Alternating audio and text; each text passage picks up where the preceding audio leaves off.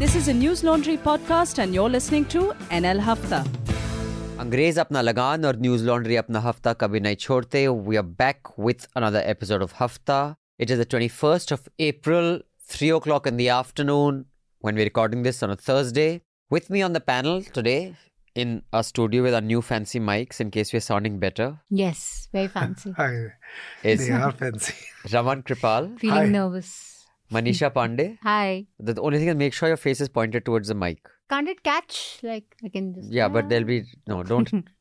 Try to keep it as... your face as close to the mic as possible. Joining us on the phone line online is Anand from Pune. Hi, Anand. Hello. Also joining us on the phone line is Himanshu. Hi, Himanshu. Hi. By way of introduction, Himanshu has not been on the Hafta before. It's his first time, so welcome, Himanshu. Himanshu is an associate professor in economics at the Center of Economic Studies and Planning, JNU. He is a visiting fellow at the Centre des Sciences Humaines. I don't know how you pronounce that. How do you pronounce that, Himanshu? Centre des Sciences Humaines. That's the French. Centre des Sciences Humaines. Centre des Sciences Humaines. Okay, that's how you pronounce it, like Himanshu said, not like how I said it. His primary area of research is development economics with a focus on poverty, inequality, employment, food security, rural development and agrarian change.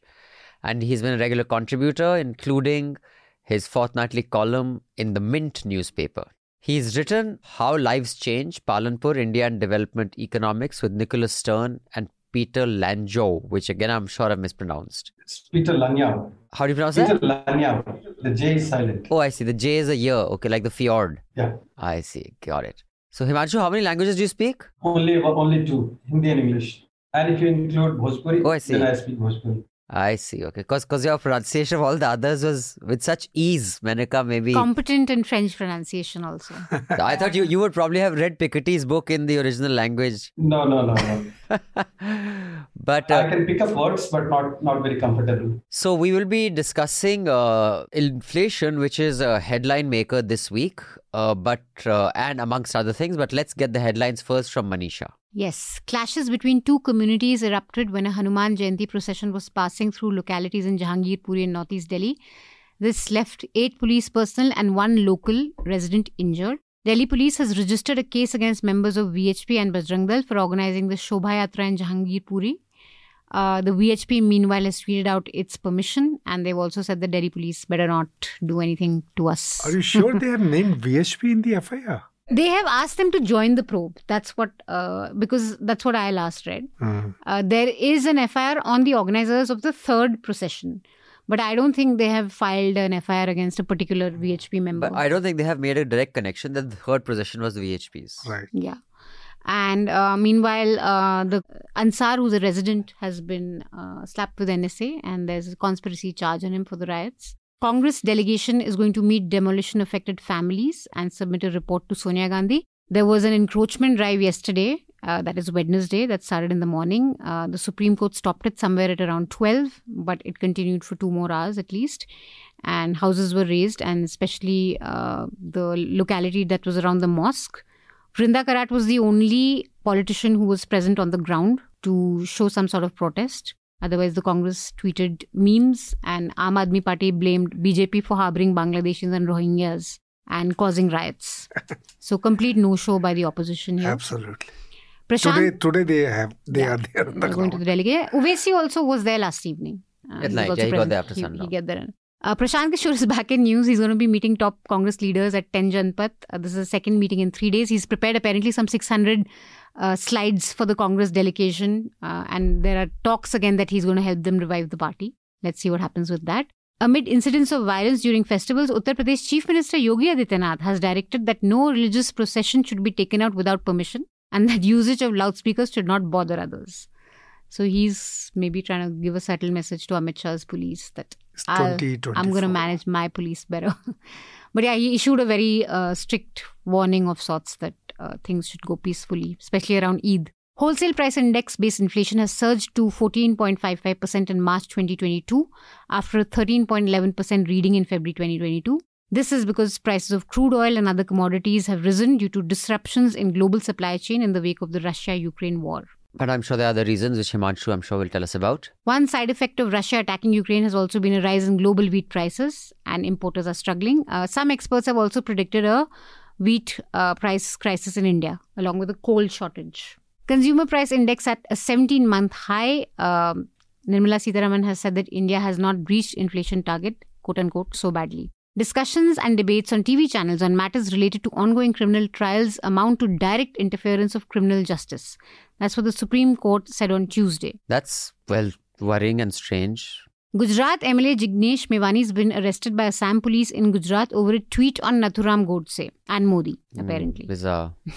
Delhi sees 60% increase in daily COVID cases since yesterday. Masks are mandatory again, and there's a fine of 500 rupees, which was not there earlier. In a shocking case of sexual assault against a minor, 13-year-old girl was raped by 80 men for over 8 months. This happened in different brothels of Andhra Pradesh and Telangana. Quite a disturbing piece of news. UK PM Boris Johnson arrived at Sabarmati Ashram today. You could see him on the charkha.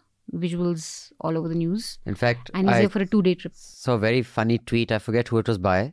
It said, yet another English spinner having problems in India. When he tried to spin the thing. Which other spinner had problems in India? It's cricket. It's a cricketer thing. Yeah. I'm guessing cricket. I'm guessing British spinners can't spin in India. Yes. No, Sasikala will be questioned in Kodan case. In fact, I think while we're recording this, she's already been questioned. Nirmala Sitharaman has said that India will extend all possible cooperation to Sri Lanka. Russia controls all of Mariupol. This was breaking news today in the afternoon, and Putin has said that this is a successful liberation, quote unquote. Shares dipped 25% as Netflix reports a drop in subscribers for first time in 10 years. Well, so does News Laundry. We also showed a dip in subscribers this last month. Very worrying. So I really don't understand what many people are doing. I know what some of you are doing. The auto subscription, the auto renewal feature, although the RBI said it should work for payments below 5,000, for many credit cards, it's not working. So we have to remind many of you that your subscription is due. But remember, guys, if you don't make that effort to subscribe, we don't have sales team that are approaching advertisers.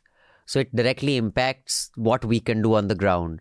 The reason we could send out 15 people across the country was because you guys topped up the NL Sena project. But if money goes down, it is harder for our reporters to travel. So please, while I understand this auto renewal failure is a big problem, but if you can make an effort, do subscribe and tell your friends too. We need to grow. Let's try to double our on-ground reporters team by end of this year. And we can only do it if you do it with us. So please. And we also have a new NL Sena project up. Go on to the website and check out that NL Sena project. The link is also in the show notes below. I hope you contribute to that as well. A UK court on Wednesday issued a formal order to extradite WikiLeaks founder Julian Assange to the US to face trial over the publication of secret files relating to Iraq and Afghanistan war. So those are the headlines. Before we get into the discussion and start with Himanshu on inflation, I will be traveling to London for a conference between the 17th and the 21st of May. Oh, so that's soon. If any subscribers there, I've said please mail subscription@newslaundry.com. I repeat, subscription@newslaundry.com. Like we had a subscriber meet in New York and Columbia when I was there, Columbia University, not Columbia the country, in Boston and New York. I mean, I got a lot of ideas from you guys. In fact, many of those ideas have been put into practice at News Laundry. So if there are enough subscribers in London, we can organize a meetup there as well. And also we have a limited period offer. If you gift an annual Disruptor subscription, in addition to the merch that you'll get, we'll send you a book signed by the News Laundry team. And we have a couple of calendars to give out by Manjul, that wonderful famous cartoonist. So do check that out, that offer. We have 4 books right now that we will give out with the signature of the NL team. Saeed Naqvi's The Muslim Vanishes, Anupma Chopra's A Place in My Heart, M.R. Sharan's Last Among Equals, and Amitav Kumar's The Blue Book, A Writer's Journal. So once you've gifted the subscription, write to us on subscription@newslaundry.com. I repeat, subscription@newslaundry.com. With the giftee's email address, the team will share the entire catalogue of books available and we can ship that merchandise to the giftee, but only in India. We cannot ship overseas. So you can go to the link below. It's in the show notes. It is newslaundry.com/gift to gift a subscription and you get all this additional benefit with that. In India, apparently the last time we had this kind of inflation was 1991 economic or 91 crisis. before the liberalization. So, can you give us some clarity about how bad is it? And is it similarly bad all over the world, or are we the outliers one way or the other? I think it is quite bad, and it's going to get worse as we move along. But I think it's not something which is very new. It's not something which happened last time at the time of the economic crisis in 1991.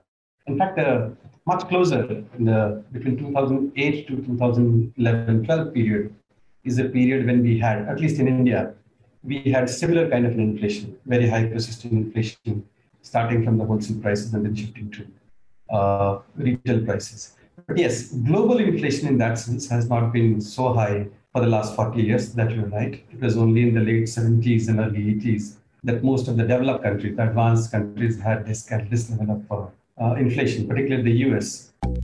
What the increase in oil prices does is that, and we are living in a very globalized kind of a world, very globalized world in the sense most of the commodity prices, and that includes oil as well, they move in tandem. In the sense when oil prices rise, you will see primary commodity prices rising, copper, steel, coal, all of these prices start rising at the same time. That happens because of financial interconnectivity, which is that you are in a speculative mood, then everybody gets pulled up, and that's something which starts happening, including agricultural commodity.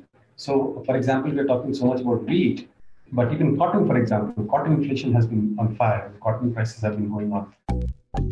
And if you try and switch away from petroleum, then the easy alternative, which is what our finance minister also was saying, is what we call biofuels, which is ethanol coming from agricultural commodities. One of the primary commodities for that is corn, for example. US does it. Right. So agricultural commodity prices go up. Cotton prices are going up because cottonseed oil, which is also used as a fuel in that sense. One point that's more on macro level, that the current budget was presented with the expectation, if I remember correctly, that while oil price would be around $70 to $75 per gallon, now it has gone far higher. So that would lead to a lot of readjustment at macro level policies also. The expectation has been exceeded by a huge margin. One way in which they are going to try and offset it is they've already announced that the PM Garib Kalyan Anna Yojana, they're going to extend till September. So that will take care of the most vulnerable and protect them against at least they won't starve. That's the thinking. And it's worked for them in the previous election. So I'm guessing that the extension till September means that they're probably foreseeing things. So that benefits how many families? 8 crore families or something, right? That was in UP. But I was about to say this. I mean, no, but all over India. To counter inflation, this is the subsidized food is one option that the government has found that they can easily nullify the impact of the increasing food inflation at least. So I think even in the coming assembly elections, they have found the solution that most of the people who go to the poorer ones, so they can always come up with these subsidized schemes. What stops Indian RBI from raising interest rates to 8-9% from like the 5-6% it is now? The real question, and which is what I was coming to in this case, is that why is it that the RBI was not raising interest rates so far? And that comes from the fact that last 5 years has actually been a disastrous 5 years for the Indian economy, where your investment has slumped, it has actually collapsed, your exports have collapsed, your domestic demand has collapsed. And RBI so far actually has been hoping against hope that by keeping the interest rates low, they will provide investable surplus and investable money to the corporate sectors. Okay, so now I think the one thing that struck me was that I think it's very dangerous that we are getting into the zone, which was there in the 80s also, and even up to the early 90s to mid 90s, of might is right. I think this is not by coincidence. I think Mr. Shah thrives in chaos. That is his kind of default zone. I think Delhi is getting to that stage because if someone can take out a gun and wave it, knowing that the cop can't do anything because of political reasons, you are not very far from others saying, okay, we'll also do the same. Now, definition of provocation has now become very clear, that there is very provocative, and there are very patterns of provocative gestures. It is not just now passing through an area. There were times when passing through an area was seen as provocation, but now it's very different. And I would not say that this is all very organized, but there is a kind of system in this chaos also. that various splinter groups which are there and which kind of say demonstration of mischief,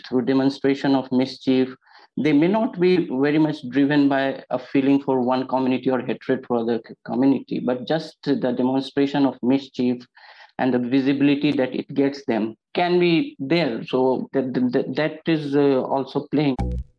I think it's very, apart from the demolition, it's very scary just to see what's happening, and especially over the past 3 weeks, because this is a very pakka formula now that the BJP's got, that all you have to do is go through, take a procession, do your lewd singing or provoke in whatever way, and you get a disproportionate action from the other side, and which in North Delhi, it has been disproportionate. All said and done, the conversation will be, and thanks to media also, but also because of the actions of the community, you can't be on the road shooting around like that, pelting stones. And that is what is most visible from this, that Hindus take out a rally and they are pelted at, and their, guns come out of there. But no one's talking about what the Muslim community is going through to come to this point. Firstly, I think that it just doesn't matter what's happening in Jahangirpuri, and the reaction that Muslims must have had there is not limited to what happened to them or the quarrel there or the scuffle there. It's what you're subjected to. It's what you're subjected to. Daily. It is the kind of visuals that Muslim communities are exposed to day in and day out on their social media. I mean, I just think the humiliation of the hijab row, that must have had huge impact on Muslims across class and, across whatever class divides.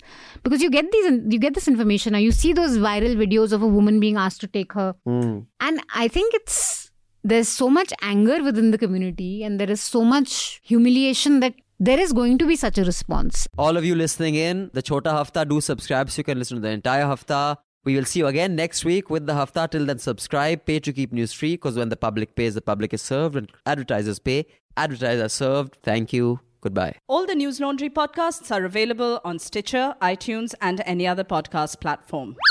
Please subscribe to News Laundry. Help us keep news independent. To catch all our podcasts on news, pop culture, current affairs, and sport, visit newslaundry.com. Follow us on Facebook, Twitter, and Instagram, and subscribe to our YouTube channel.